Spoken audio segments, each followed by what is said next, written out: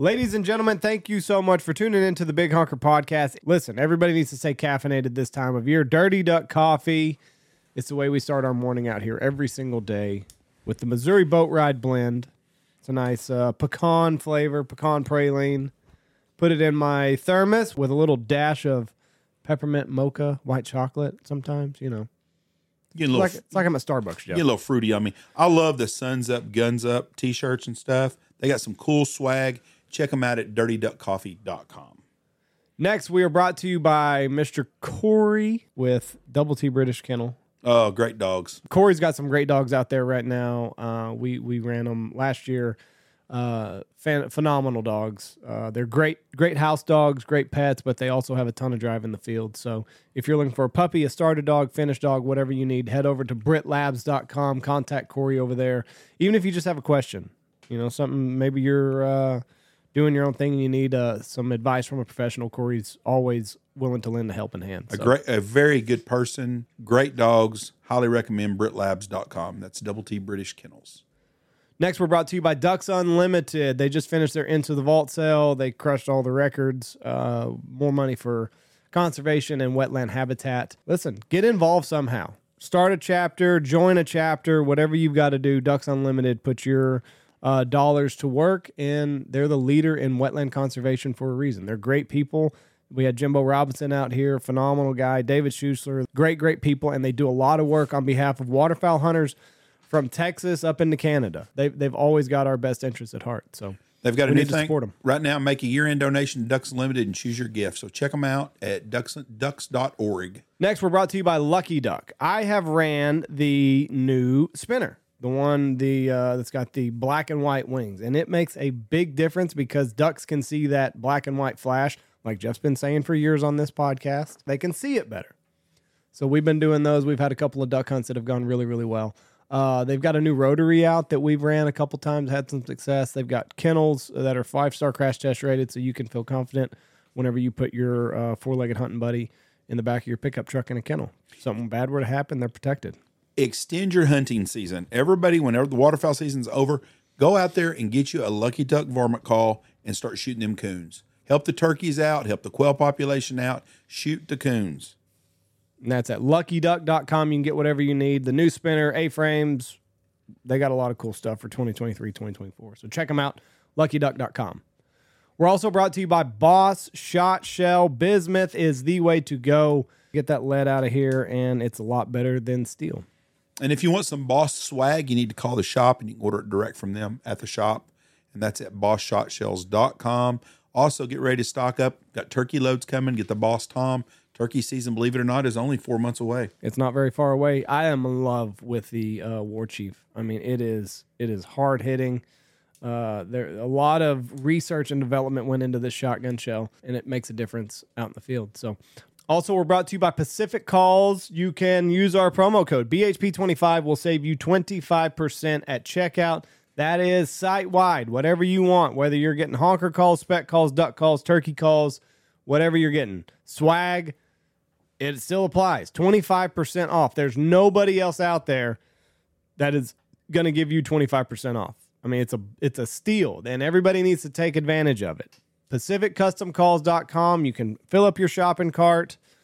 Use the promo code at the very end, BHP25, 25% off. They are great guys. You can always get a hold of them if you have any issues. Use the promo code BHP25. We would love to see your lanyard full of Pacific Calls.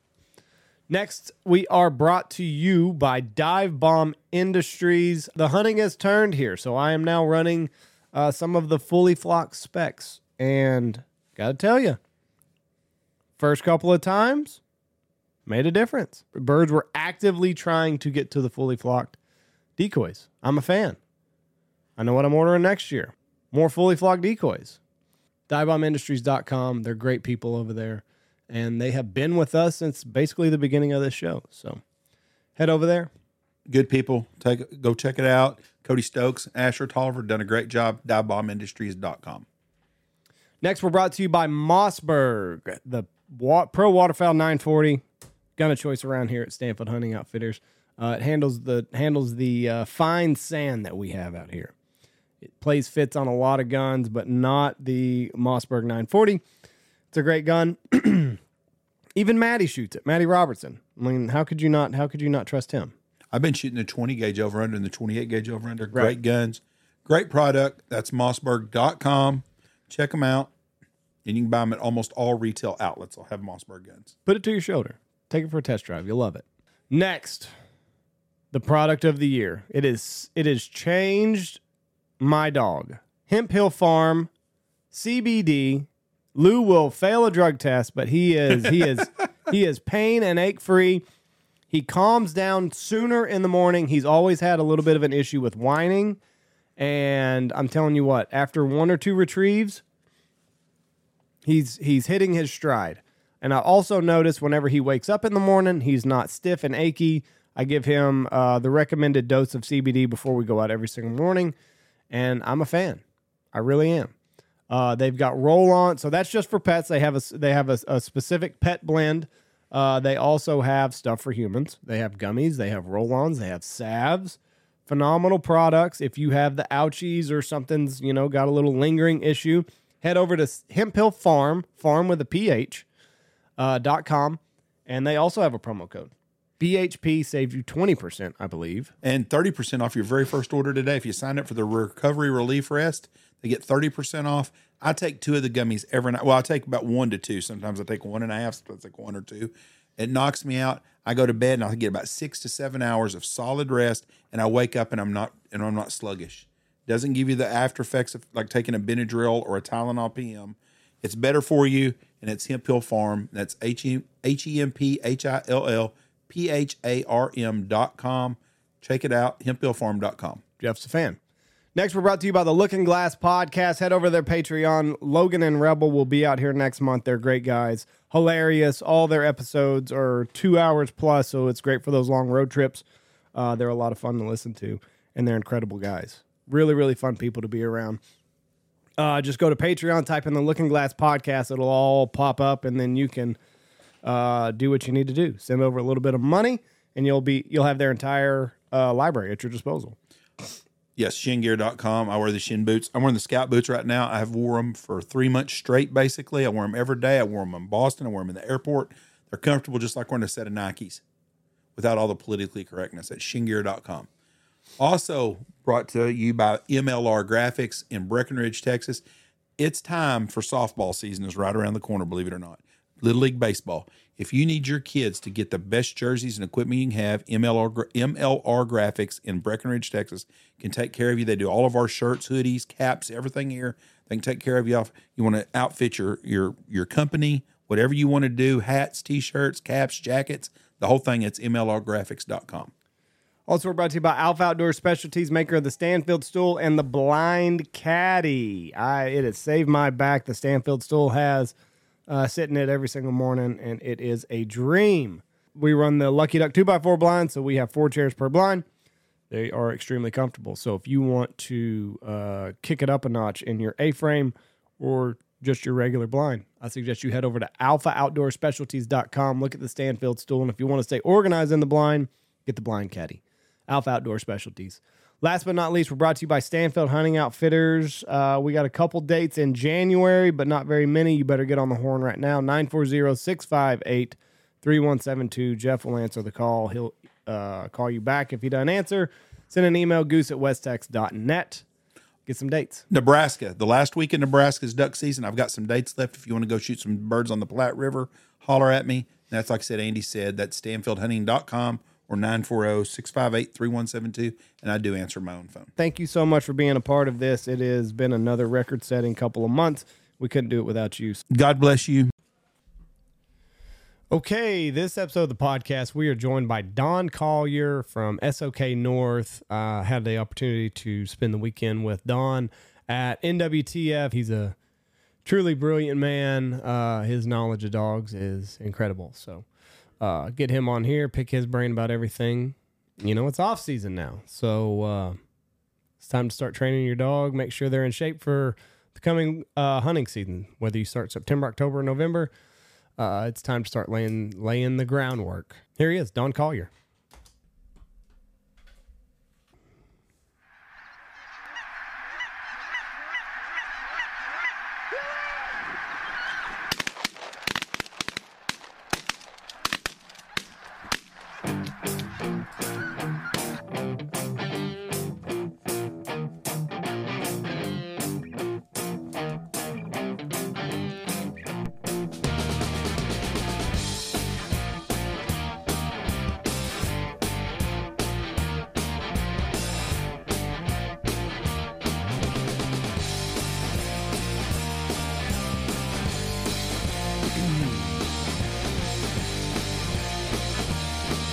right, here we go. 3, 2, 1. Boom, and welcome to the Big Honker Podcast, brought to you by Boss Shot Shells. I'm Jeff Stanfield with the world famous Andy Shaver. Turkey season's right around the corner. Go get Boss Tom. I shoot 9s, in case you were wondering. The 20s or the 12s? Well, I shoot 12s. Did you bring some back with you? I did not. Sound like a rookie move on your part, then. Oh, well, I think we'll be in Tulsa. Oh, that's true. It will be. That'll be before turkey season. I got time. There you go. Come to the Bass Classic. We'll also be at the Bass Classic in Tulsa at the BOK Center. Come by and see me and Andy. Come by and see Maddie Robertson. Come by and see Dirk Sorrells. Hopefully, Maddie's still fishing. Oh, for Maddie's sake, he is too. He's like a rock star when he walks in that place. I mean, people are nuts. They're crazy. Fishing people are crazy. I'm telling you right now, I've never seen the groupies. I'm assuming fishing, NASCAR, and a strip club is about the same. So anywhere between us. With us today from Michigan, from Southern Oak Kennels North, Mr. Don Collyer. Don, how are you doing? Hey, how's it going, guys? Just for the record, I did not fuck up the intro. You nailed it. Had you been to NWTF before, Don? That was my first experience with NWTF, and it did not disappoint. Man, that was an awesome show. It was ridiculous. How Best many show people in were America. there. It was shoulder to shoulder for 3 days in a row. Yep. And they could have did a fourth day. Everywhere. There wasn't one workaround, one walk around. If you wanted to get somewhere, you just had to shoulder up and stick with the crowd. It was absolutely insane. The crazy part for me is I'd see people, Mags and Ray, they come for 3 days. And there was a lot of people like Mags and Ray. I can't imagine coming for 3 straight days to walk around and see the same stuff. And the people love it. I mean, absolutely ate up with it. And it's turned into as much of a waterfowl show as a turkey show, I think. Yeah. Man, I've seen everything. Waterfowl, turkey, deer, African safaris, you name it, it was there. Y'all had dogs there, and I was really, really impressed with the way that they just chilled. They just were there. And I mean, I don't know how many people that's the number you should be looking for. How many people touched the 2 dogs, because it was a lot. And they never were phased. We were guessing. I mean, we had a ton of return customers also, so I feel like those dogs definitely got their undercoat brushed out for sure this weekend. They got back and I mean, if you think about it too, Chevy, the young yellow male we had there, that was his first experience at a show like that. Under 2 years old, asked to sit on that place board pretty much all day with one restroom break somewhere in the middle, and he just killed it. So. Yeah, I mean, they got to get back to their kennel. I'm like, what the hell is this all about? I had people lining up to see me, and now all of a sudden, I'm mincemeat here. Yeah, when you're running a kennel, you definitely know where you stand in the pecking order of, importance in a hurry. They definitely got that way more than I was shaking hands. I can tell you that. I got back home last day. I lost my voice because we went to Broadway the last night and having to yell over everybody and just talking the whole, for 3 days, you're talking to so many people, and I'm finally starting to get it back a little bit now, but geez, it's a beating. It is. I mean, my feet and knees reminded me that I'm definitely closer to 50 than I am 30 at this point in my life, for sure. I went to get out of the truck to pump gas Sunday morning, and that was a chore, let me tell you. 10,000 steps every day. Think so? Yeah, I looked at my pedometer or whatever the fuck you call it, yeah. And I think we had that just from the truck to the booth every day. Man, that walk there was insane. The place is huge. Yeah, we had gotten, for everybody that's listening, we were at Gaylord Opryland, and we went, Michelle got dropped off by Uber, and they took her to the Magnolia entrance, which I didn't even know they had a Magnolia entrance. There's a whole side of that whole building that's as big as what we were in that we didn't even see.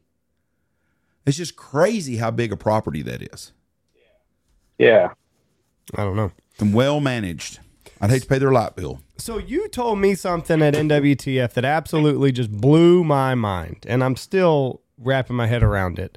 You said that dogs, the way they tell time is by the amount and how strong the scent is of owner or whatever, and that's how they tell time through the day.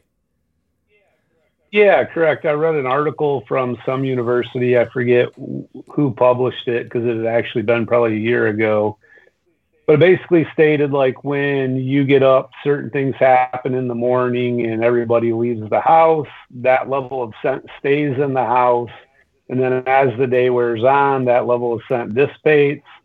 As it dissipates throughout the day, certain events happen on a schedule. So when the dog anticipates the mailman being there, it's because the scent levels in the house are a trigger that, hey, this event's about to happen. Same way with you getting home from work, they get a little antsy before you get home. You know, the scent levels in the house are where they should be for that event to occur. That's freaking crazy how, I mean, son of a bitch. Dogs are smart. They are, but like they're routinized. Like their whole day is, you know, we don't think about it. We think that they just lay around and, you know, do whatever, but they stick to a schedule and they're used to a schedule. Yeah, for sure.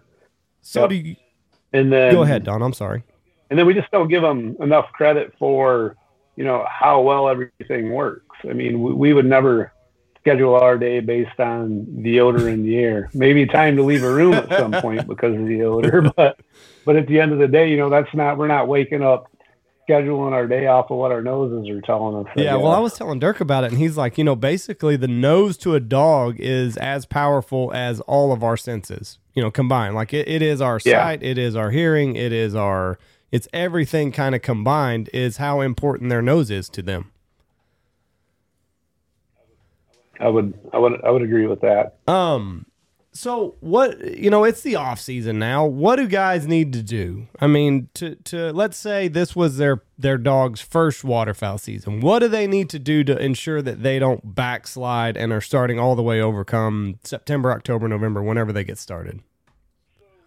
So we always have this conversation early on at the kennel with a ton of owners, and it's always a fact that dogs come out of hunting season looser than they went into it because hunting isn't training, and we don't take the time to correct in the field while we're hunting as we would in training because we're worried about the next volley, the next flock, you know, getting out of there and picking a hot breakfast up maybe sooner than later. So things slide, things get a little sloppy. With that being said, it's always important to sit down and evaluate where you ended the season, what issues you had, what things you want to improve on. Just like anything else in life, make a plan and attack it. For us, it's always shoring up obedience, shoring up steadiness. With the finished dogs, we're doing more poison bird stuff, so stay away from that one. Go get the runner. You know, we're really just kind of working on that next level work after we come out of a hunting season. Yeah, you know, and it's so important that guys, they take the time to assess where they ended the season, you know, because, you know, just think where it went wrong, think about where things went off the track, and, you know, set your dog up for success. That's the biggest thing I see out here is guys don't do a good job of setting their dog up for success. I would agree with that 100%. 100%. We always start our owner speech when the dogs go home that make sure the first few hunts are very controlled on your part. Always tie the dog up. Even though they've been steady through training throughout the summer, hunting's not training. We can't replicate that environment. We can't replicate mallards landing in the decoys, geese spinning all the way to the ground. We can't replicate that stuff. And on top of that, the dogs are going to feed off your level of excitement. So that's an added factor as well to, you know, maybe give them the catalyst they need to go a little bit early. So always tie them up, always make sure they're steady, always make sure they don't get the reward of the retrieve until you send them on it. And, you know, everything else, make it a positive experience. The big decoy spreads or whatever it is, there's a lot in that environment that may not have been exposed during training or at any other time in their life. So you have to know where to cut them some slack and when to actually issue a correction for sure. So you were telling me the first couple of hunts, you don't want your dogs to retrieve every bird. And what percentage do you want them to start picking up on their first like 3 or 4 hunts? On their first hunt, we want them to pick up the birds that we know they're going to be successful in getting. We want We want very small bites at that point in time. That first hunt, everything else is so much more important than, running that 200-yard blind or chasing a cripple that they've never experienced before. So we like to keep everything well within their wheelhouse the first couple of hunts until they have the marking down, until they understand that these live birds are coming in and they start to scan the skies on their own. They're picking stuff up. Once they get in with the ebb and flow of how the hunts progress and how things go and their comfort level with being in that situation improves, then you can start testing them a little bit. But what you don't want to do is you don't want to put them into a situation to where they're nervous. They don't really understand what's going on. And now you've got them out of pocket above their pay grade and you're frustrated. They're possibly failing at the retrieve and things can just kind of snowball from there. So for your sake and the dog's sake, we always say keep everything very well within their limits the first few hunts. Guys have to hate hearing that. You know what I mean? Like they've got this dog. Yeah. It's been at the trainer for so long, and then they're like, "Fuck, I don't even get to play with it first hunt." Yeah, exactly. But I mean, it's the same point. Like it's a 10-year commitment. You don't want to break it the day you take it out of the box. That's exactly right. Very good point. I always, we get clients out here with their dogs, and I don't really know how to handle that situation when it's not going well, because, guys are very attached to their dog, and their way is, Absolutely. Fido never makes a mistake in their eyes, but I have a more laxed approach with my dog if he's hunting and kind of because there's a lot of times I don't know where the bird is if I send it on a long retrieve. So I'm relying on my dog to use his nose, use his faculties. I'm going to get you close and I'm going to try to get you downwind. That's my goal. The rest is up to you. But when guys just hammer on the whistle and they're hammering on their dog to sit and, do all these things, you can see the confidence level of that dog that's out there just plummeting. Yeah, absolutely. I mean, most dogs too in training, like after a certain amount of correction, they know they're going to be called back and you're going to start the whole process over. In a hunting scenario, when you're hitting them with, an overabundance of whistles, quick corrections, they're not changing direction. It adds up to confusion because that's not typically how a training session goes. And even us, we know how well their noses are. We'll just make sure we get them downwind to where we've seen the bird last, make sure we get them out deep enough to run into the scent cone and let their nose take them to where the bird's at. Typically what we see happen 9 times out of 10 is you just haven't pushed the dog back far enough. You get them close and where you think you're close, in reality, they may be another 50 yards shy of where the bird actually fell. So, we always try to get them out as far as we can get them. If the wind's in their face, they're going to smell it and just let the natural ability at that point take over. When will you introduce live birds to like new recruits, to new pups or dogs, I guess? So for us, the way we do it now, we won't do any live birds or real birds at all until they've been through hold conditioning. After they've been through hold conditioning, they're delivered to hand properly. We've got them through what I like to say, the intro work of picking up marks off of all the equipment that we use.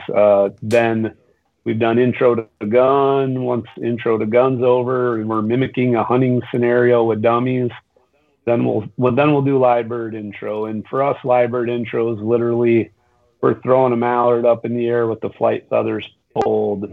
It's hitting the ground running. The dog's chasing it. That predator drive instinct is engaged.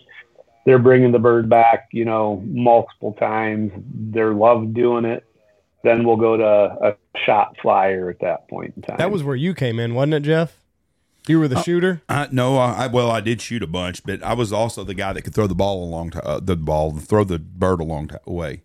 I could throw a dead duck or a dead pheasant as far as anyone can. We worked at a field trial one time, and there was a guy that's a professional trainer, and he was a real dick. And none of the other guys on the field trial circuit really cared much for him. And he'd broken off and taken him from a guy he worked for and took a bunch of dogs with him. And, you know, the drama and shit, it's everywhere. It's not like it's new drama. Anyways, he was not in our camp. So I no birded him like 3 times in a row in a field trial. I mean, I like threw the bird just to be I was 16 years old and I thought it was funny. All the guys thought it was funny. One guy even gave me some money. But I mean, like I was supposed to throw a bird like 20 yards and I was sailing it like 40 or 50 yards, went over a creek and down in below it. And they'd no bird him.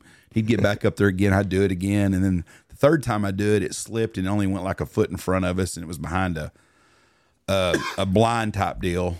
And it was just a jacked up deal. And I did it. I think I no birded him 3 or 4 times in it. Did he know you did it on purpose? No, he just called me a few names. He thought I was just not very smart. But I knew exactly what I was doing. We can see Jeff doing that. But and we host a Super Retriever Series event up here every year in July. And man, those bird boys take a beating because not only does it have to land in the right spot, it's got to come in at the right arc and at the right time. And you better make sure it doesn't bounce like more than 2 or 3 times when it hits the ground, or, you know, it's a big deal. So it's definitely. I've never been to that. Are they shooting it out of the air? No. You have live flyers also, but then you just throw dead birds. They bring you a sack, like a gunny sack full of dead freaking pheasants or ducks. First day it's not so bad, but boy, they get off right by Sunday. And it's a thankless job. But back then it was in the early 80s, and I would get, if I worked a weekend, I'd get $100 in cash on Friday. They'd buy your lunch and give you $100, put you up in a hotel room. We had a good time. It was the same kids that were all dads, all did field trials and stuff that did it at about every place. Could you throw for your dad? You can throw for everybody. I mean, I really didn't give 2 shits other than this one guy being an asshole. It was actually pretty damn boring. Yeah. I mean, you sit out there, you go to a big field trial, a big open, and you're talking about throwing 75 or 100. They might have 100 dogs entered back in the day. Is it still like that nowadays? So for the Super Retriever Series, when we do that, it's full days. It's 3 full days. Yes. I mean, they're out in the elements. If it's raining, if the sun's beating down, they're out in the elements. Reloading that bucket and throwing birds. That's an all-day thing. We actually donate money to one of the local schools' baseball programs. So we have the baseball kids out throwing birds for us. And guys will get on their ass if it's not the right arc and all that. Really? Oh yeah. The high school kid? They want the same test for everybody. They want it landing on the spot. There ain't a bigger asshole in the world than a guy who judges field trial opens. Judges? Oh yeah, because most of them are guys that don't run dogs, but they're an expert on everything. It's kind of like a banker, and a banker goes broke doing something else, and he becomes a banker, and he's an expert on everybody else's business. Money. You see that all the time too. But yeah, usually most guys, not all, most guys that judge field trials are guys that are either washed out guides or trainers, or guys that have never been more than successful other than judging. Am I correct on that still? Man, I have 0 experience in the American field trial world. Absolutely none. Don's booting that question. Good. No, I don't. I've been to maybe 2 my entire life. We've never ran dogs in them. But at the end of the day, I know the Super Retriever Series event, there's a marshal, and the marshal makes sure, like, it's not to that extreme. They want to see what they want to see. They want to make sure that it's meaty for the dogs. And more importantly, they want to make sure that every dog that comes to the line is seeing the exact same I think it's pretty much both series are that way. I didn't ever do. I was in the first hunting test. I actually ran a dog in the very first hunting test ever. But the field trial series before they had the hunting test, you'd go to, and an open event, the first opening deal would take all day Friday to run one series. Because there was that many dogs and it was that complex. I mean, you might have a triple with a blind retrieve. Each dog running might take 15 minutes. So what do you do with your dogs? Like you said, it's in July. Like you just keep them put up until it's their time to, like with heat. They go. Absolutely. But what I've learned is when we're in July and we're complaining of the heat, when these guys are coming up from Missouri and Georgia, they're absolutely loving it. Their dogs aren't even breaking a sweat because where they came from was much worse than what we are in July. So, so that's definitely a home court disadvantage that time of year. They don't run. Sure. They run field trials like in Texas. They're running field trials probably fixing to be right now. Usually over spring break was our field trial in Wichita Falls. So Texas used to be Amarillo, Wichita Falls, and North Texas, which was Dallas, had their trial, and then I think maybe Houston or San Antonio, and then in Oklahoma City, but they would go north. Right. And as summer get here, you're going to South Dakota, North Dakota, Minnesota, Wisconsin. You go to the northern states and the mountains. Sense. So as things start to heat up, like Jeff was saying earlier, it's going to be 85 here today. What's the threshold as far as training dogs for in your mind as far as getting too hot? Because in Texas, we're going to get to May, and it's nothing to see triple digits here for starting in May. So what we've noticed locally is you have to manage your time, and when you have temperature variance more than 10 degrees, it really affects them that day. Now, they'll get acclimated rather quickly, but anytime you see a dramatic increase or decrease in temperature, that the dogs feel it for sure, and you definitely have to be careful. Just limit time, go out, be very specific on what you want to do, and don't spend too much time on any one dog. You can have a hell of a training session in 15 minutes. Yeah, if it's set up correctly. But guys, sure. You see this in anything in life, and especially probably in America, we've got this, 2's great, 4's even better. So, and you see it in kid baseball, you see it in sports, you see it, it's all over the place right now. 2's great, 4's better. But you can have a hell of a dog training session in just 15, 20 minutes. Just get in there, have a plan, and just go, get it done. Absolutely. You have to have a plan, and that's something we feel like a lot of our clients struggle with too, setting up a plan for the day and then really deciding what is it that I want to work on and accomplish today. In regards to working on that thing I want to accomplish today, is there something else that I can let slide, or, you don't want to pick a battle that's going to take away from what it was you're actually trying to get through today. If you're doing poison birds and they get past the poison bird and they don't get to the blind stake as clean as you would like, maybe let that slide because your objective for the day was to get past the poison bird. So there's just certain things that, you want to make sure that you're actually sticking to your plan and you're not picking a fight where you don't need to for that day. So how does the poison bird work? How does walk through this training scenario? How would you set it up? So in a young dog, what we would typically do first for introduction is we would have a pile with a white stake that we're running, the lining drill to. You're going to the pile, you're going to the pile. And we're going to throw a mark 15 yards off the line. And then if they move toward the suction, which is the bird you just threw, we're going to handle them back toward the white stake. So if they get past the bird and to the white stake, we're not going to hammer them too bad if they take wrong cast or something. We're not going to pick a fight trying to finish that blind out because we were trying to get past the poison bird, and we did that. So as long as they get to the stake, pick the bird, and come back, that's a success for the day. And then you're going to go over the line and a little bit closer to the line. There's just a lot of things you can do to make sure that they understand that it's a poison So bird. the stake is where you want them to go every time. That's the bird. Correct. So you're going to throw the mark out. You're going to know them off the mark and then run the blind. Right. So that's the poison bird. And when do you introduce that to them? So for us, it literally depends on the dog, but we could see some of that usually about the second round of training. So here they're not going to see it until after 5 or 6 months for sure. Now, what about dogs living in the house? This is kind of you got your dogs that do this professionally. What do you like to see? Do you like to see a civilized dog that's getting all sorts of loving in the house, or how do you want this? I think that works as long as they're getting exposed to being outside on a daily basis.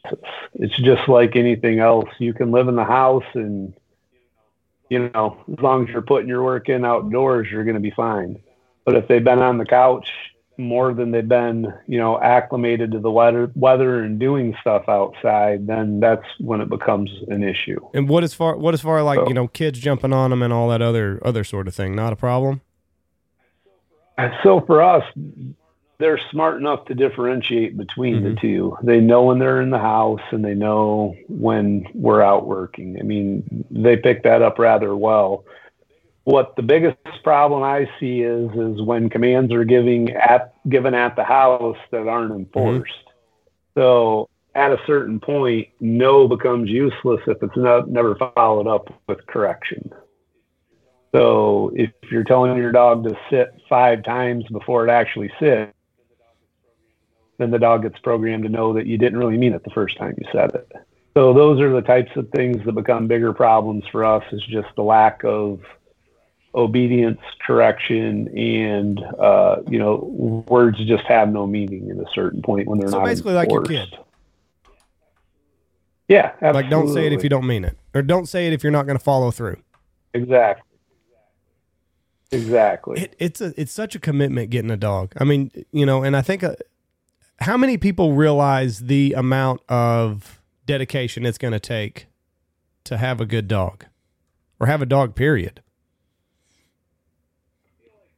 I feel like we're very fortunate in the fact that a really high percentage of our clients understand the commitment and they're bought in and they're doing what they need to do. And I feel like they realize very early on if they're a dog person or not.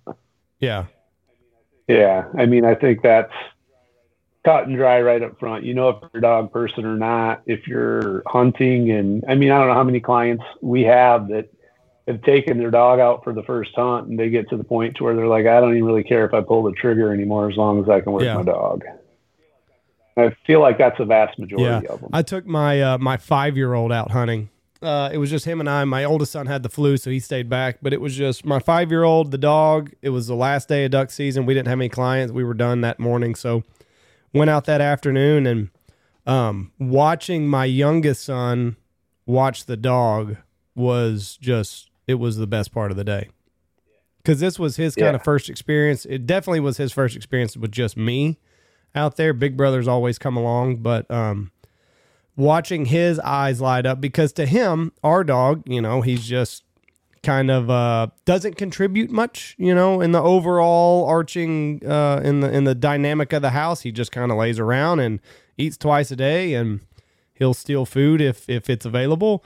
But to see my son see Lou in his element, it was the best part of the day.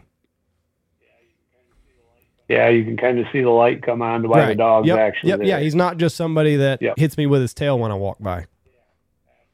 Yeah, absolutely. And he was fascinated at because a lot of times in the house, Lou will, he's hitting them with their tail, and like he couldn't even call Lou over there. Like, Lou was in his element. He was locked in. This is what he does. He's scanning the sky for birds. He's sitting down and like focused. And Jameson was kind of like, why can't I pet him out here? Most of the time he's all over me if I call his name. Yeah. So. Oh. And again, too, I mean, I think that goes back to that on-off switch that everybody always talks about when it comes to dogs. And when you get them in their environment and you see them locked in and in tune like that, that whole statement kind of makes sense at that point. What's the oldest dog that you've seen that does it majority of the time, 5-6 days a week? Oh, hunting. As far as training or hunting? We have them out there that are doing it very well at 7-8 years old. You lose 11. My dog's 11, so this is what I'm getting at. Like, how much longer on average do you think I have? You're way over average already. I think you're over average. Yeah, you definitely should enjoy the time that you have. That's for sure. Because when it happens, I mean, it happens. You just notice. You're like, okay, we can't. Andy thought he died tomorrow. 2 years ago. Yeah, I thought he had a heart attack. Andy called me and he goes, "Where are you at? I need you here now." And I'm like, "Oh shit," because I'm scouting and I wasn't very far away. I was watching him hunt, and I'm on my way. What's going on? I'm thinking someone got shot. Someone's died. I didn't know what was going on. And he's like, "I think Lou's dying on me." I was like, "Shit." And so me and this guy that's with me, we go driving up and I can see Lou running around. I thought, what the hell? And then Andy goes, what did he do? He just locked down. And so piecing this back together, it happens so fast that you're kind of like, oh shit, like he's dead. Looking back and just kind of, when it happened, Jeff came out, we got Lou, took him home. He ate, drank, everything was fine. But there was a little dip about 3 or 4 yards outside of the blind, and he had a wing over his eye, so he couldn't see where the blind was. So he went to that dip. And what I think happened was he didn't see the step, and he basically, I think he knocked himself out. Yep. Knocked himself out. Because when I got to him, his eyes were rolled into the back of his head. He was breathing like really, really heavy. I could see his chest like going up and down. Yep. So looking back, I think he misjudged that step and just KO'd himself.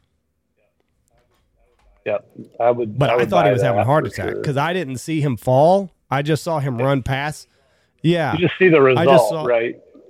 You don't see the activity. That's exactly right. Outcome. I just saw him run past me, and I'm like, well, this dickhead. Like, now I got to get it. Because most of the time, I don't even get out of the blind. Like, if it's something that happens, I just stay on my chair, and he'll heal up, and I just send him from there. So, like, shit, now I got to get up and call him back because I knew the wing was over his eye, but I thought he would hear me.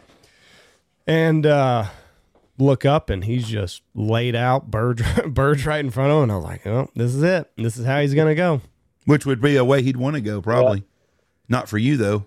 Yeah, I don't know. I really just hope I hope, in my mind, I definitely don't want to put him down. I don't want to have to go through all that, having the family tell him goodbye and all that it's going to be tough. So I hope that we wake up one morning and he's curled up in his bed, and that's the end of it. Then we can get him mounted and put in a lodge. Right. Have you ever seen a dog mounted? I have. You have? Yes. I don't know that I'd like that.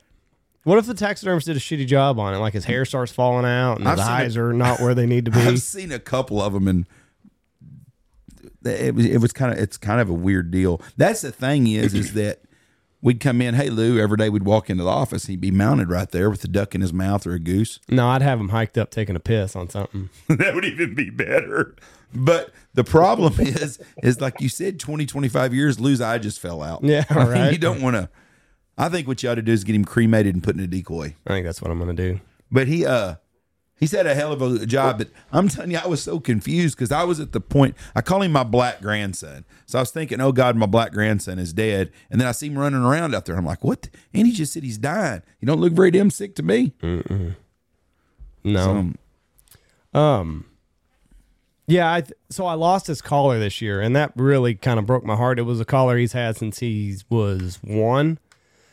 And he got caught in some barbed wire on a retrieve about, it doesn't matter, it was a couple 100 yards out. But anyway, he got caught on some barbed wire, and he came back, he didn't have his collar. Well, it had his first bands that were on. I had the guy that made it, well, Mags is the one that made it.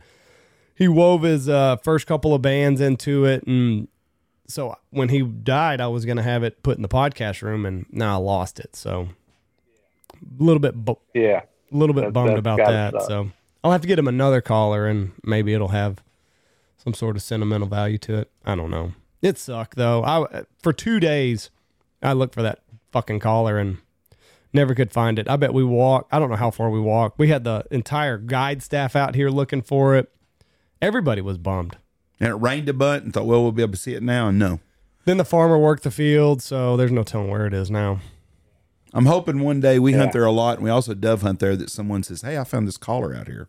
Yeah. That would be a hell of a deal. But that sucks. Because you want all those little things, It's just a collar to a lot of people, but to me, it's his outfit. It was his uniform. Yeah, for sure. It sucks. So puppies. Let's switch gears to puppies. Let's say somebody's bringing their puppy home. It's 8 weeks old, whatever. Do you want them starting immediately? And how many days a week are you wanting them to do something with their dog? At that age, I want them socialized.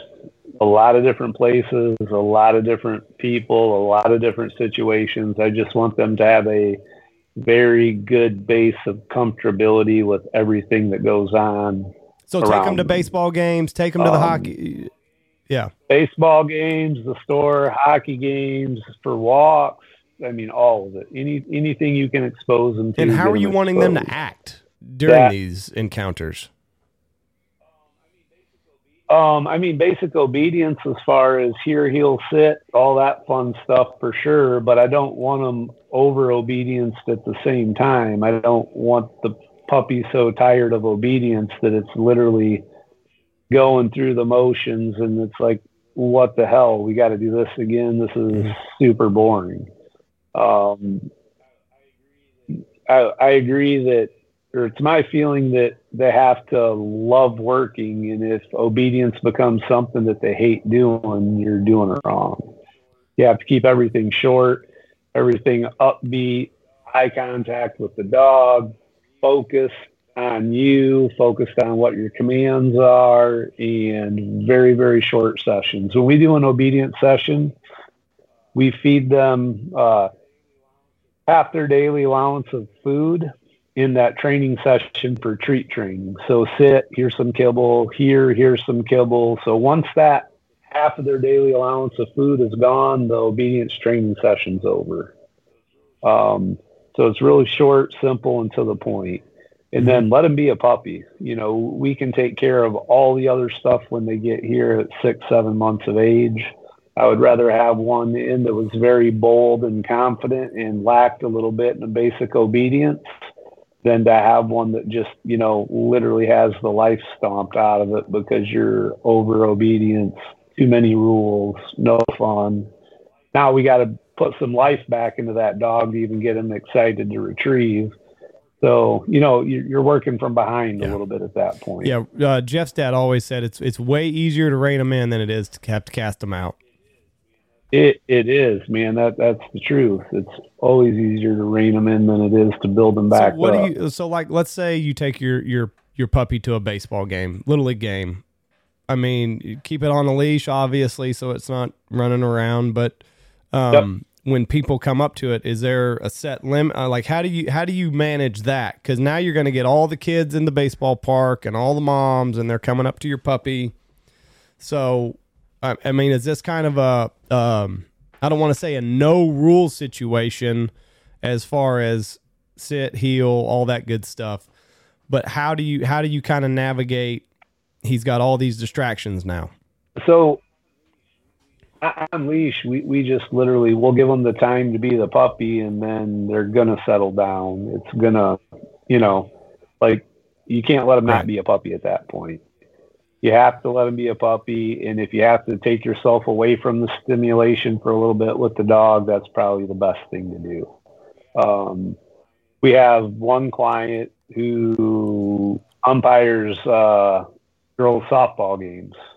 His dog sits behind the fence on the Mow Marsh just like they were at the show the whole time he's, you know, umping the game on the field. So you can build them up to all that stuff, but you have to start somewhere, and it has to be small, it has to be manageable, and it just has to, you know, work for you and the dog at that point. So how do you build them up? Because your dog sat there the length of the show. I mean, you guys were basically there from opening to closing, and it was 9 to 6, I think, on one day. So how... The way we train, that's how we train. Once they are through basic obedience, we build that tolerance up on a daily basis. As we're bringing groups of 4 or 5 dogs out to train at a time, they're all going on the place boards. They're all coming off the boards or the stands when we call them. And then the other ones are expected to watch that dog work. We'll put that dog up, bring the next one off.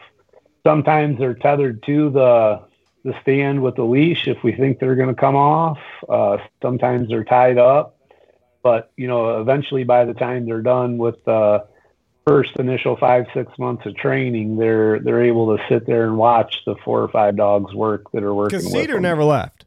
Cedar was like, this is where I am. No. Yeah, yep. He's been through it enough. And if you notice too, like most of ours are typical of cedar. They know when it's their turn to work, and they'll sit on the stand and just completely disengage until it's their time to work. Like the world's shut off around them. They're enjoying the sun or the breeze or whatever it is. Cedar at that was point very in time. unimpressed with the whole situation. He's like, listen, Peter knows. He's done it enough. He knew what the score was. He's like, the more pathetic I look, the Right. more people are going to pet me. Yeah. Let He Chevy knew. jump around, let him sit up and try to get that first wave. But he's like, they'll come to me. Yeah, that's what he was doing too. And I mean, he was definitely using hands for a pillow. And yeah, he was. What impressed me was the people that would come up and ask if they could pet the dog, as opposed, especially the women that would just come up and get right in a dog's face, because they'll do the same thing to a service dog or an airport security dog, and you can't do that to them dogs. Yep. No, you're not supposed to, for sure. Yeah.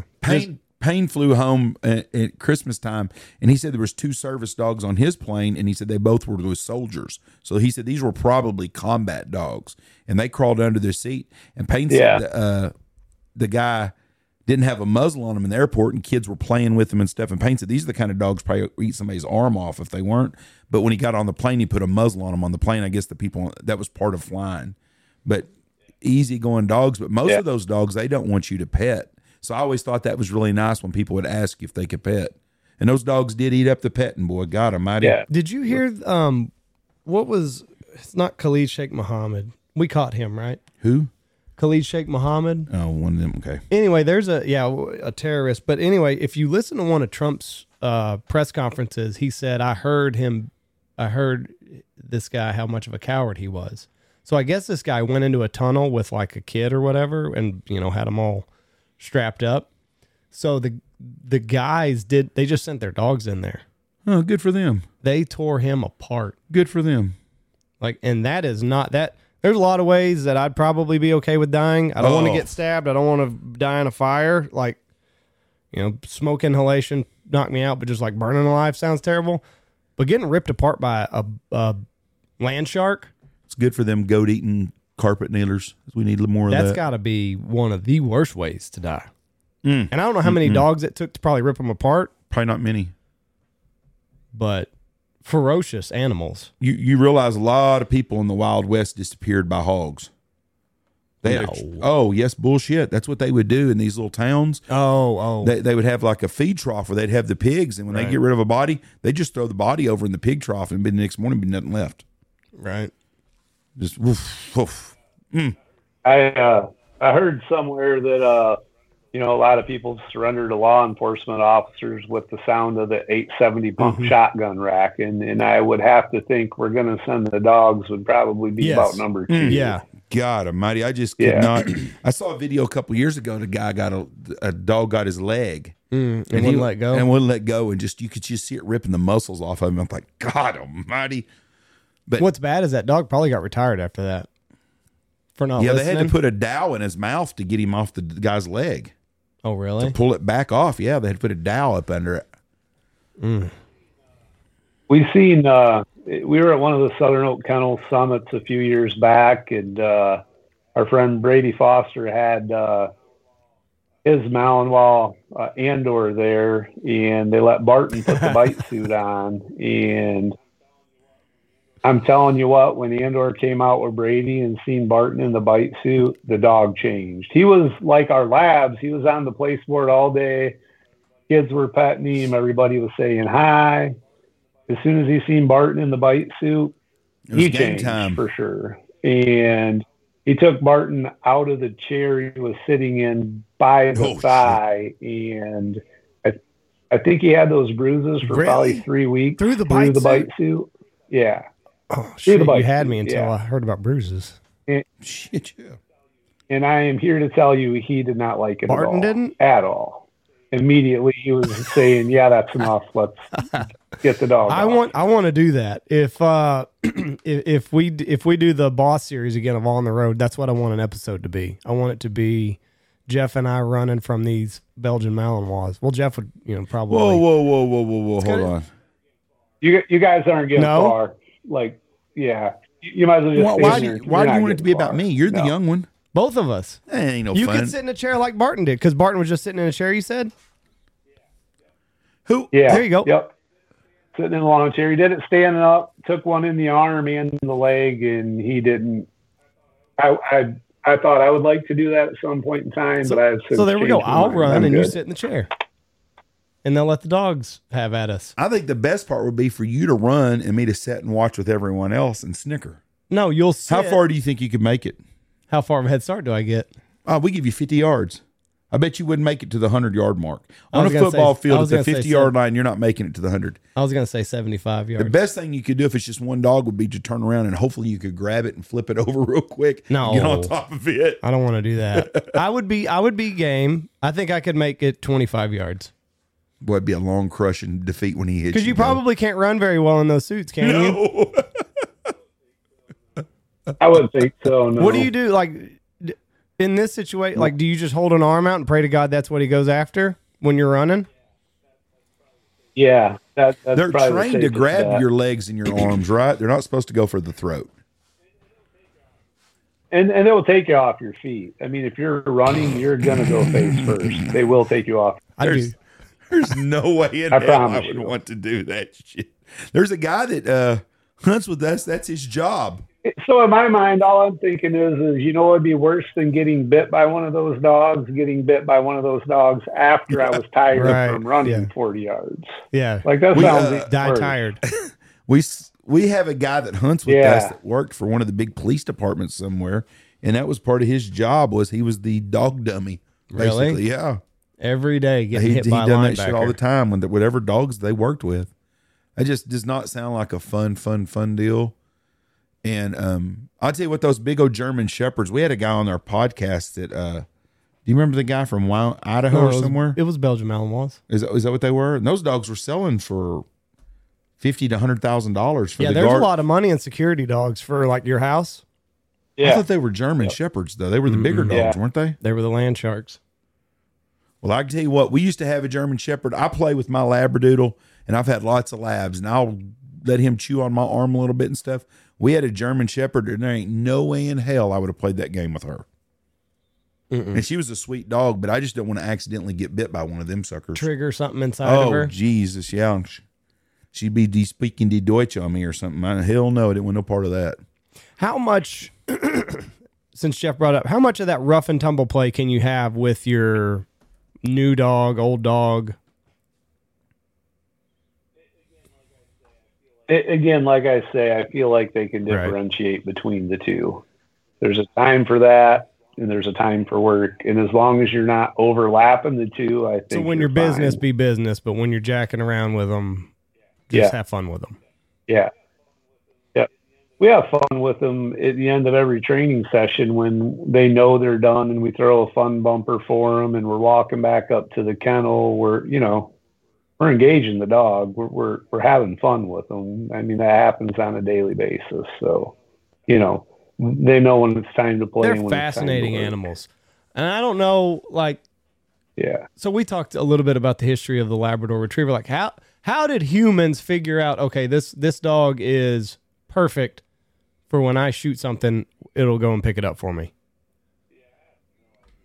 Yeah, I have no idea. No idea at all. And if you look at just all the dog breeds in general that we have that work, it's amazing that they're all able to do what they do. I mean, as an example, we've sold puppies out of our litters for, we have some of them in Alaska that are doing avalanche search and rescue that are literally riding on the shoulders of the guy on the skis until they get to the avalanche site and they're turning them loose and they're looking for humans. We've sold them to people who are using them in hotels in the bigger cities for bed bug detection. So instead of fumigating the entire hotel, they only treat the rooms that the dogs sit on. So it saves them money by having the dog tell them, hey, there's bed bugs here. Cadaver dogs, explosive detection, narcotics detection. I mean, these dogs are capable of doing a lot of really cool I think the stuff. Lab is probably the most well-rounded dog that I think it's the most well-rounded breed that's out there. it's definitely a versatile breed, and it's one of the more popular breeds. So, I'd have to think their exposure to all that stuff is pretty high as well. Labs are they're the best selling dog on the market right now, aren't they? Or in America? I believe so. I know in the past they have been. Yeah, I think this year. Yep. And if you look at what we do with them in the hunting industry, like, we're a subset of a subset of a subset. So we're one really small portion of the entire breed for sure. And then you start looking at the field trial dogs and the hunt test dogs. I mean, we're a really small portion of the lab. I was watching breed. a video not too long ago, and the dog was trained. It was a diabetic detection dog.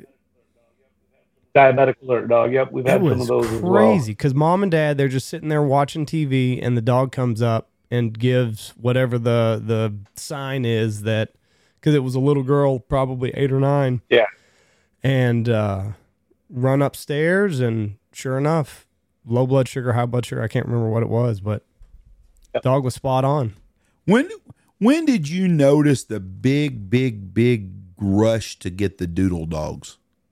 Because it's relatively a new thing in the last 5 years or so, because they are so popular right now.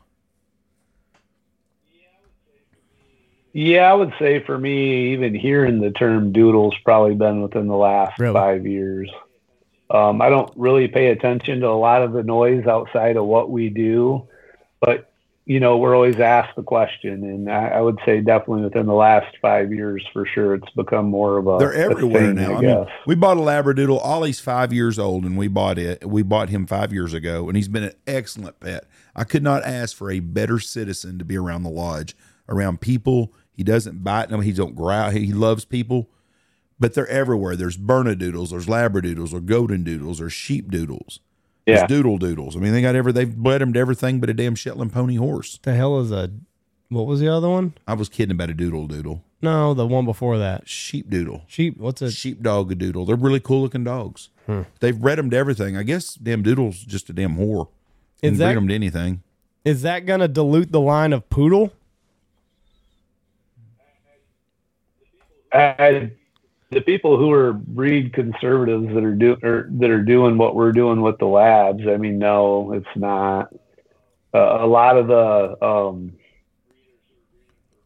breeders who are breeding for purpose aren't selling to people who are doing that anyways. So, just like the Labrador, you got your Craigslist Labradors that, have no papers or no pedigrees or no working titles, and then you have the people who are actually using the dogs what they were, bred for.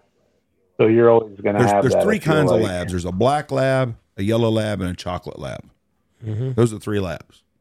And everybody wants to say they've got a red lab, a white lab. No, it's either a yellow lab is what it is. So if it's that reddish color like Chevy was, it's a yellow lab. It's a yellow lab on papers? Yellow lab. Yep, they go from that cream white color, like that really white color, all the way up to that dark red. Yeah, they're yellow. So if somebody says they're selling a red lab, that's not true. It's a yellow lab. It's a yellow lab. Yeah. If you look at any of the registers, they don't recognize red. It's black, yellow, and chocolate. Those are the. Yeah, I had a guy here last year who was telling me about these red labs he has, and freaking yellow labs. No, I have red labs. I'm not going to argue with you, bud. It's not worth it. You're right. I didn't say that. I said yes, sir. Kind of like what's the other one? The silver labs. Silver. That's a Weimaraner. That's a Weimaraner and a black lab, isn't it? Yep. Yeah, that's what everybody says. The DNA says that for sure. We have that question too often, and again, like you'd mentioned earlier, and even with us, with the British dogs, it's black and yellow. There isn't even any chocolate. It's black and yellow in the British only. line. So, yeah, up in the British I didn't know that. The silver most of the chocolates they have over there are coming from the United States. They're importing chocolates like we are labs from there. But most of the field trialing Labradors in the UK are black, yellow factored, or they're yellow. I've always thought the silver lab was an offshoot of his Chesapeake Bay Retriever, just a smaller size. Get the same eyes kind of on them. Yeah. They look like do. Weimaraner to me. I mean, I've seen their eyes, I've seen their head, their face. Again, who knows what they actually bred to get them, but that's sure what it looks like. Well, they sure get pissy when someone has silver lab. Shit. They get all pissy. It's like driving a freaking Volkswagen. Yeah. Well, there were a couple years that the AKC recognized silver, wasn't there? I believe so, but you had to register them you as did? chocolate still. And then the AKC Yeah. yanked that Yep. right out from under them, and I bet all the silver guys were like, "Son of a bitch!" Yeah, and I mean, even like for us, we're not. You can tell because typically the people who are breeding the silvers have silver somewhere in their kennel name, or it's not a secret. Well, that they get that's all what they're pissy doing. acting though, and you know what? If you've got a dog and it's a mixed dog, I mean, I've got a freaking, I don't even know what. Ollie's a Labradoodle, but he's just a damn mutt dog. If 1976, if you just seen Ollie walking down the street, you'd never say, "Oh, that's a Labradoodle." You'd say, "It's a fucking mutt." Mm-hmm. I love him to death. He's the smartest dog I've ever had. If you got a silver lab and you love them and they're smart and they do the dog, good for you. But don't get all butt hurt when someone says it's not a regular lab, because they're not. I just don't understand why they get all worked up. But there ain't nobody in the dog world gets pissed. Golden Retriever people used to get all kind of pissy acting about their dogs, but they're not nothing like the silver lab people are. You got a dog that's a mixed race dog, and it's a good dog. Be happy. It's a mixed race dog. I don't know what else to say about it. It's a hybrid. Yeah.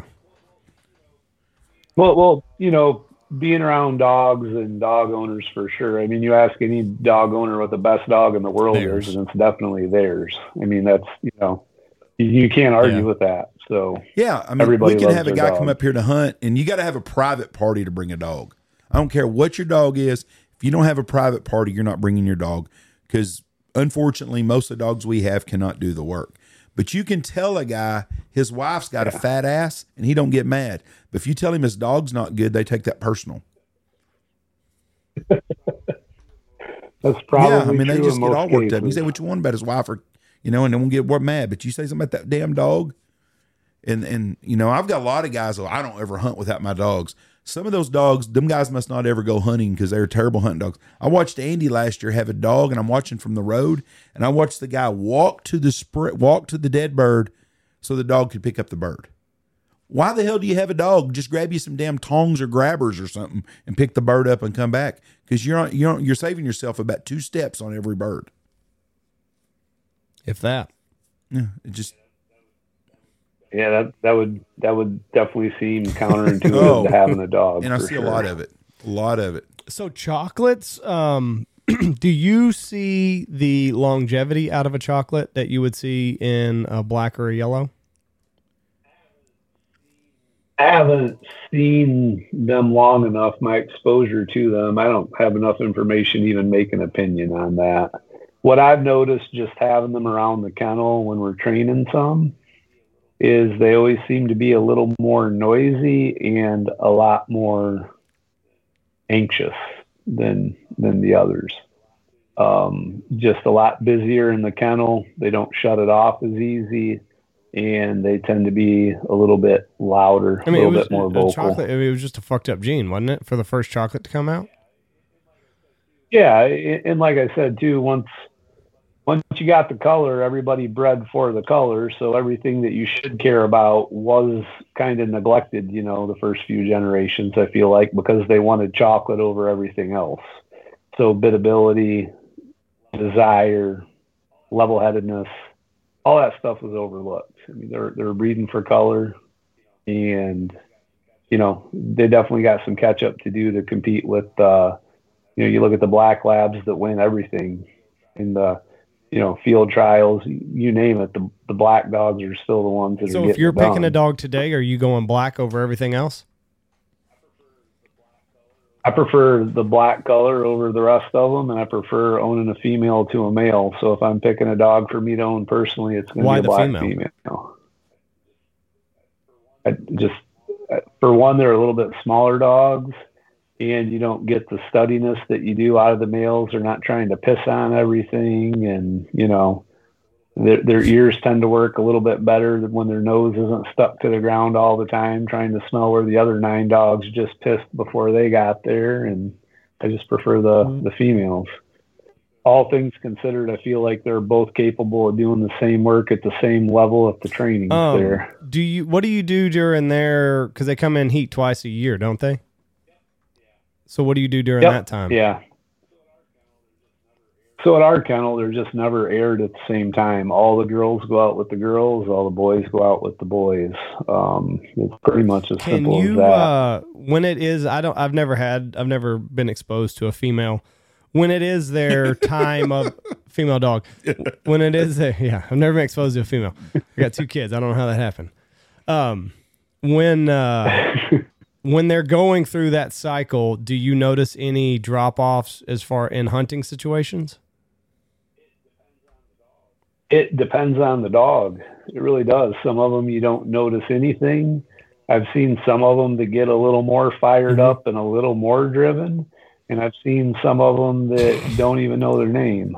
So it literally depends on the dog. It affects them all regular differently. Women. That's Just exactly that time right. you never can tell. I mean, we've taken some out to train, and the first mark you throw, they run 200 yards past it before they even check up to think that shit, maybe there was something back there. And others that there's just no fall off at all, you don't even notice. And then some of them you might as well just leave them in the kennel because they forgot how to heel. Is that the fun part of your job, is figuring out the personality of each individual dog? I would love that. Yeah, I mean, that's the challenge at the same time because they're all different. Like, one of the things that I always remember, and I forget who said it, it surely wasn't me, but, you don't train the dog you wish you had, you train the dog in front of you. And that's just where you have to be every single day. Yeah, it would be fun, just, and the way that they change on a daily basis. You see one that knocks it out of the park for 3 days straight, and then, like you said, you get them on the stand, and you're like, what the fuck? What'd you do last night? Yeah. Yep, we have some of them that pick stuff up so easy, and then sometimes they'll forget it. You'll be like, what, did you hit your head? Did you run into the door coming into the kennel? What's going on today? And then some of them you'll fight tooth and nail, and you're like, man, this dog's never going to get it. And then once they got it, they just have it. You don't have to go back and revisit it. They know it. They're good. And you'll see everything in between, just like people. I mean, it's, truly a case. Yeah, I mean, you're basis. basically, something for professional athletes. It's the same situation. Everything's got to be a little bit different, and you got to find what motivates this animal as compared to the rest of the crowd.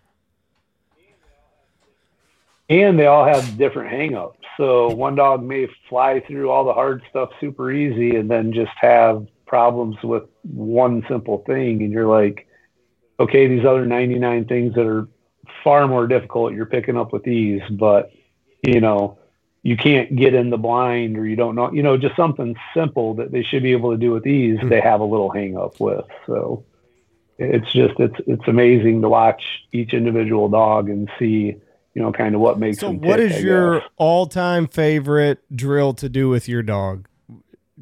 And I guess you could give one for each level, but what's the one where you're like, this is my favorite drill that we get to do out here?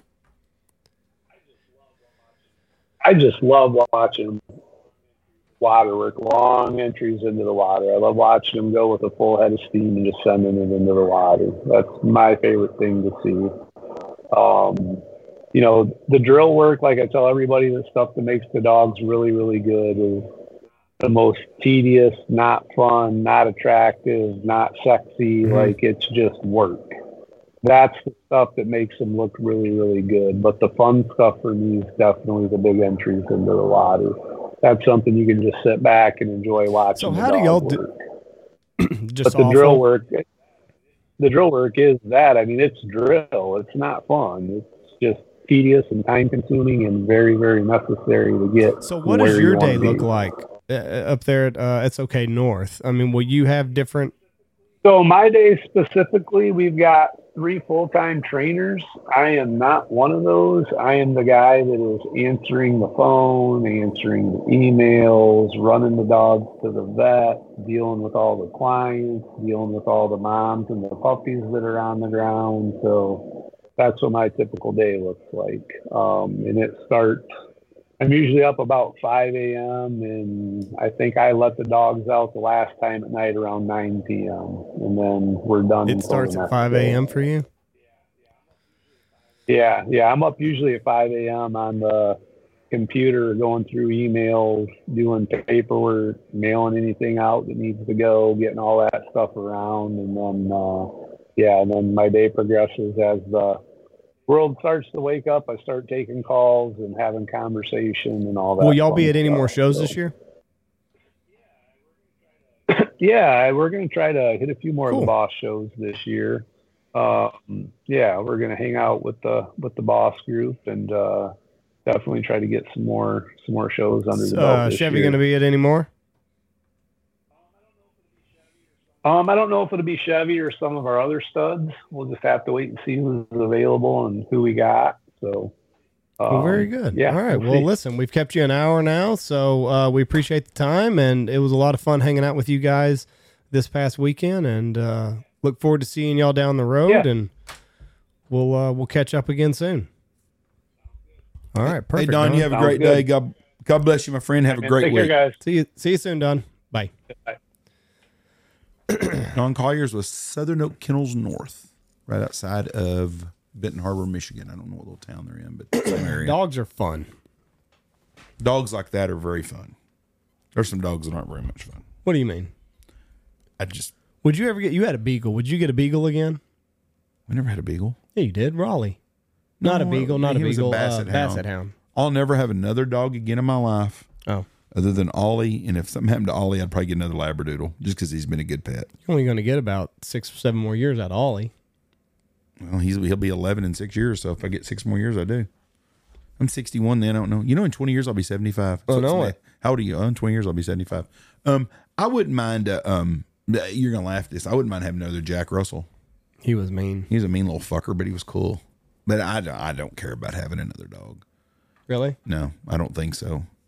I feel bad. We go all the time this time of year, and I feel bad leaving Ollie behind. I do. I don't know. But that's during the hunting season. I love to have him, and the rest of the year, I just feel bad when I got to either bring him to the lodge and leave him when we go out of town, or we have to take him to the kennel to get put up, and I always feel bad about that. It was easier when Ron was alive. Yeah, because then I didn't feel bad. Yeah, just Or even like when Harry would stay out here, like Right. when we'd go somewhere, it didn't bother me at all because Ollie was rather be at the lodge anyways. But yeah, when Dad was alive, it was a lot easier because he could just stay with Dad, and hell, Dad never wanted him to go home. What But- were beagles for? Were they coon dogs? Rabbit dogs, I Rabbit? think. Yeah. I couldn't imagine his big ass running down a rabbit. The Jack Russell was a rat dog. Matter of fact, Dad had a friend of his wife had this little Jack Russell that she just loved, and it burrowed under their house. And they had to pay a backhoe to come in And to get the dog the out? dog out. They spent like $20,000 to get the dog out from under the house. I saw one of those. He was stuck in a tree. Yeah. And I think they finally had to cut the tree down, and it popped right out. I bet I could find it. Did you see the video of the dog that's mummified in that tree? No. Someone cut a tree down and there was a dog mummified up in it. An old coon dog had went up in a tree and got stuck somewhere. Or Really? or a rabbit dog or something. What was it? A basset? No, not a basset hound. A lot of those are No, just what are you terriers. talking? Well, Jack Russell. Jack Russell was a rat terrier. Jack Russell stuck in tree. So you wouldn't want to do the bite suit thing? I'd rather watch you do it, man. I would do it. I think it'd be We got a pretty good idea. We got another idea for a TV show we're going to do. We got invited to go to Wild Rose Distillery, Yeah, that'd be fun. and then they do a tour of all their stuff they do. Oh, hang on. That was loud. And your dog gets stuck trying to retrieve a squirrel. I'd be afraid I'd cut the damn dog's legs off. That's a long freaking ride down for that dog in that tree. Not really, Son of 'cause a it- bitch. Pow. Here he comes. I don't know how high up he was. There he is. That's great.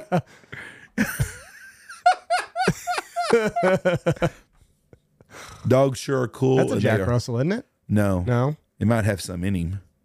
Some kind of The shit little dog. bastard was shaking off like It says what kind of dog it is right up there, I think. It says Jack Russell. That's a weird looking Jack Russell. he was bigger. Yeah, he's got something else in him, I think, besides just Jack I Russell. don't know where the scrub forward is. Or I want to fast forward. I find this very fascinating. There's some bunny hugger out there that's pissed they cut a tree down. What are they supposed to do? Well, that's what I would have done. I mean, my luck would be I forgot which tree it'd be in. Mm-hmm. Gone and got the chainsaw. Yep. Can't find him. The way he shakes off when he comes out, he's like, God almighty, Dad. It was a hell of a ride. Don't make me do that shit again. Just comes out of nowhere.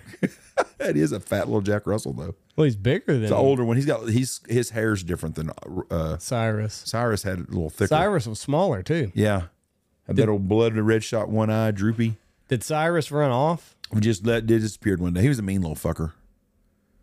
Smart dog, though. It's funny, Michelle dropped an earring, one of her diamond earrings one time, fell out of her, or she's taking them off or something, and it fell, and that little fucker ran up and grabbed it real quick and put it in his mouth.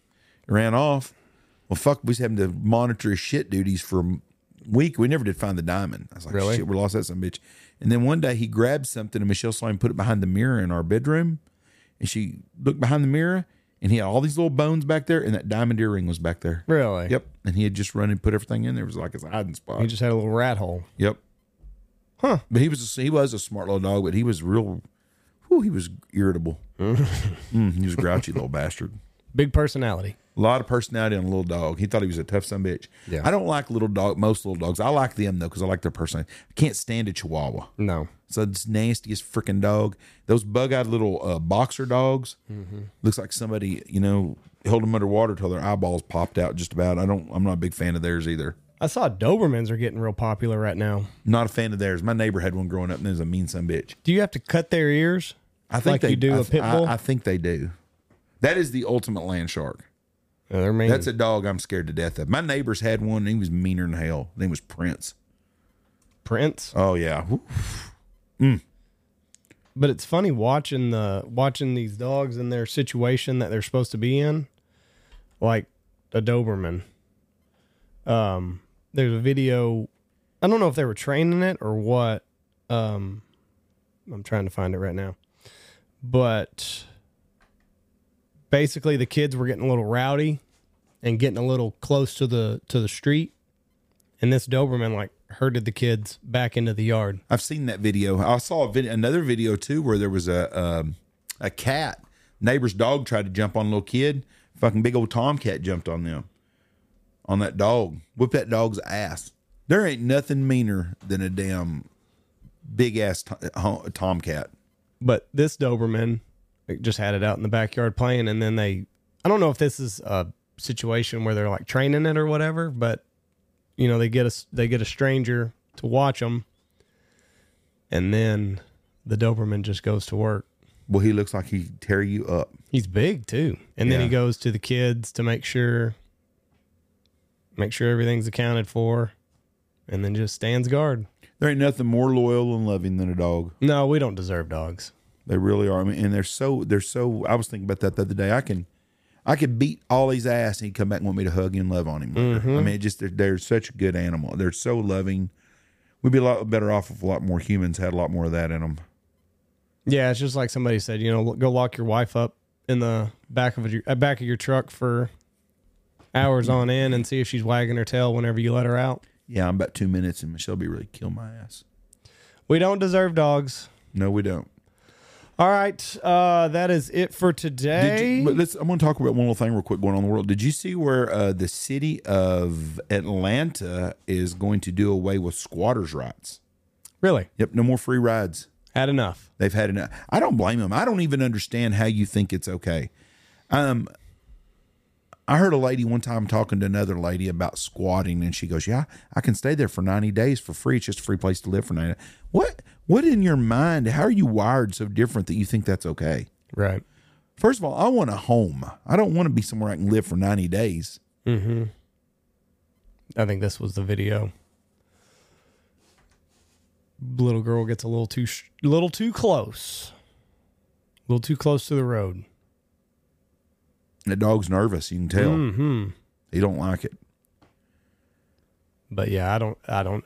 That's good for Atlanta. I also saw where New York is not. They've reversed a lot of migrant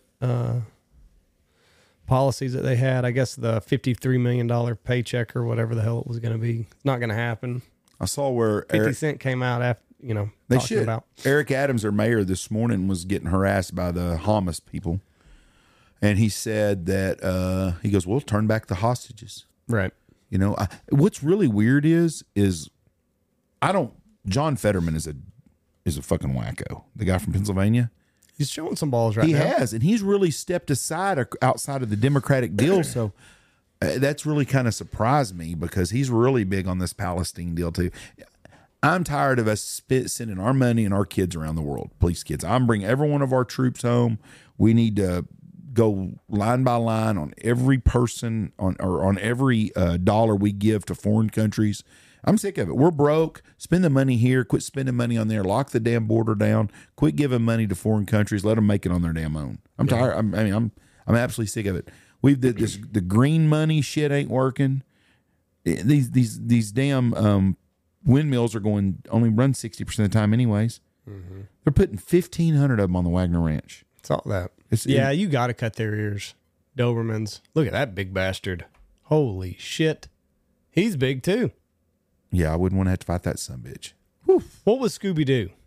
They were bred to protect a hated taxpayer. He was a cartoon. See how his ears are down? No, he was a certain dog. I don't know. He was a cartoon. I don't know. Because that looks a little bit like Scooby-Doo. Yeah, well. All right. Scooby-Doo never scared nobody. No, he's... If you had to get a dog outside of the retriever dog, what would you get? Last question. Ooh, if I had to get a dog, like he was just going to be a house dog? Yep. Oh, fuck. I don't know. I don't really like little dogs. Little dogs kind of piss me off. Big personality. I don't know. I've seen a lot of TikTok videos on Dobermans. Maybe a golden retriever. Well, no, he's a retriever, isn't he? Yep. It's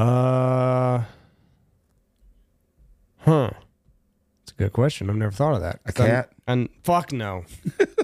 No. I'll never have a cat. Cats are feral. It doesn't matter how much they're in the house. They are a feral animal. More birds die per year to cats than anything else. So you can't breed that out of them. And cats don't like you. I don't care what you think. Cats hate the people. Like you're there to put food and water in front of them and clean out their shit box, their litter box. That's the only thing. And they realize that. They know that you're not good for anything else. I'll never have a cat. Never. I don't care. It's not happening. Cats hate us, and I hate cats back. And your neighbor's got a ton of them. Yeah, a lot. And you have to deal with them all the time. The Basset Hound was kind of cool, kind of lazy when we had him. Big ears. I don't know how he did it. Bulldogs, I wouldn't get them. They have a short life expectancy. They're cool looking, but they can't breathe. Their noses are too short for their body. If I had to get another dog, I don't know. Maybe a Belgian Malinois, little house protector. Who would do that? I don't know how well. I know what people say. Oh, they make great. They can be good pets, but I got small kids. Yes. I don't want them sneaking up on him and grabbing his tail while he's sleeping and. I don't think they would come alive. I don't think that he would attack them at all. You don't think so? Nah. Well, first of all, your boys ain't that little no more. Reese is old enough, and Jameson both don't grab the dog by the damn tail. Well, just being loud. I don't think that bothers them. You don't think so? Nah, them dogs are trained for a bomb to go off. Yeah, but I don't think I'd train them. As a pet? He wouldn't make a good pet. He'd have to have a purpose. A lot of dogs are just working dogs. They say the smartest dog is the cow dog. Yeah, I wouldn't want one of them. Well, them are some mean, vicious fuckers. I don't want a dog smarter than me. Looking at the Dobermans, they look pretty cool. Well, I don't know. I don't know what I'd get. If you don't like a dog smarter than you need to see about calling that guy who brought his dog this year that was terrible. Maybe he'll say his dog. Right. Because that dog definitely wasn't as smart as you are. Do you think that dogs, there are just some, because on video here of a pit bull, looks sweet as can be. I'm not a fan. But do you think that there's just some dogs do you think that it's nature or nurture with dogs? I don't know. Can you get a pit bull that is a good citizen and happy to be around? Obviously you can because a lot of people do, but A lot of times it's just in their nature. That's another thing you can get grilled over, because if you talk shit about pit bulls, the pit bull owners will come out by crazy about how great of pets they are. Right. But then you read about one killing 2 kids in a house or something sometimes. But they were originally the nanny dog. Right. But you hear so many people that have them that just absolutely love them, that about how great of pets they are. I've never had one. I knew when I was a little kid, my dad was fireman with a guy who fought dogs. And he had a dog named King Solomon, and King Solomon was the world champion fighter until King Solomon got ran over by his owner doing some road work. One time he'd go train him like a boxer, and they'd go run, and he'd just tie a rope on the truck, and he accidentally ran over him one time, broke his leg. Right. Didn't kill him, but just a mean-ass dog. And so I always grew up with the deal that pit bull dogs were just mean as shit. But I've known a lot of friends that have had them that just absolutely love them. But see, there, Jeff, that's what we're going to do right there. Screw a bunch of that shit. Oh, Django looks like he will rip you. Look at the teeth on that damn dog. Do you think I could get, if I got another black dog, you think if I named him Django, would I get in trouble for that? By who? Is there dog police out there? Is it racist? No. Have a black dog named Django? Why? I don't. People are too damn sensitive about shit. It's a name.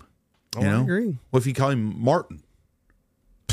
I mean, seriously. I mean, is there a name that's designated that you can't name somebody because it might offend somebody that's black? There's every name out there. Someone's black. There's a black Jeff. There's a black Andy. I was watching late last night, Beverly Hills Cop, the first one. That's pretty funny. Hilarious. Yeah, they don't. Eddie Murphy's not. He needs to just give it up on trying to do that kind of stuff again. But he was great at that time. They got another one coming out. It'll to be terrible. The last 3 have been terrible. Beverly Hills Cop. It's only going to be on Netflix. Beverly Hills Cop 23 or some shit. I don't know what it is. I thought the second one was good too. It was. The first 2 were really good. Coming to America 2 sucked, and that's a shame because Coming to America 1 is great. And I don't know why they try to. That's how bad things are in Hollywood. They're trying to catch up because they're trying so hard to find other things to watch. Here's a Belgian Malinois. How close do you think they got to get this thing to the ground before they let him go? Oh, shit. He's going. He's going to rip somebody's ass off. Let that sucker go. That's going to be you on the other end of it. Oh, hell no. We can do this, Jeff. Be fat Jeff down right there. Jeff never get up. We can do this, I'm afraid he'll get me like on the bone in my ankle or some shit. Somewhere that's not protected. Actually, I'm worried about the helicopter hitting me. All right. Yeah, what are you scared of here? The helicopter or the dog? The dog. At least the helicopter hits me, it's going to kill me. That dog's just going to make me hurt for a while. Oh, there ain't nothing about that sounds fun. Now, I'm laughing if that's you. Look at that dog. Look at the steam coming out of his mouth. Ooh, he's good ready. Lord. He's ready to rip somebody's new ass. Look at that. Oh, hell no. I'd rather have a mountain lion almost after me. You know what? You think about it. You choose.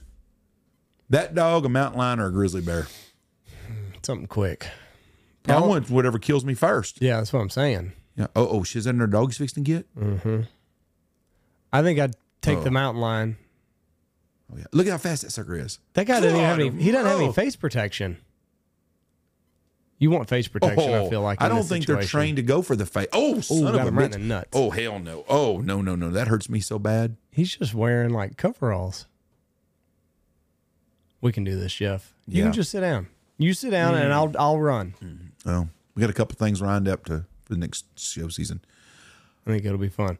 All right. Coming up, we've got the women, my mother and your wife, my wife. And then got the boys from Pacific. They got a couple new things coming out. So they'll be on this week. Next week, we've got Wyatt Mallett with Mallard Day will be on with us. He's going to be in studio. We're going to talk about some really cool stuff they got going on. Yeah, he's a cool dude. I don't know what else we have next week. We haven't even got to that far. We're getting into the podcast season. I've got a lot of different things I've reached out to and talked to different people about. So some cool stuff going on. That's got to be hard for the guy with the gun. The trailer for On the Road with Boss will be coming out soon. And then we'll have a trailer for season 3 of The First Family Waterfowl be coming out pretty soon too.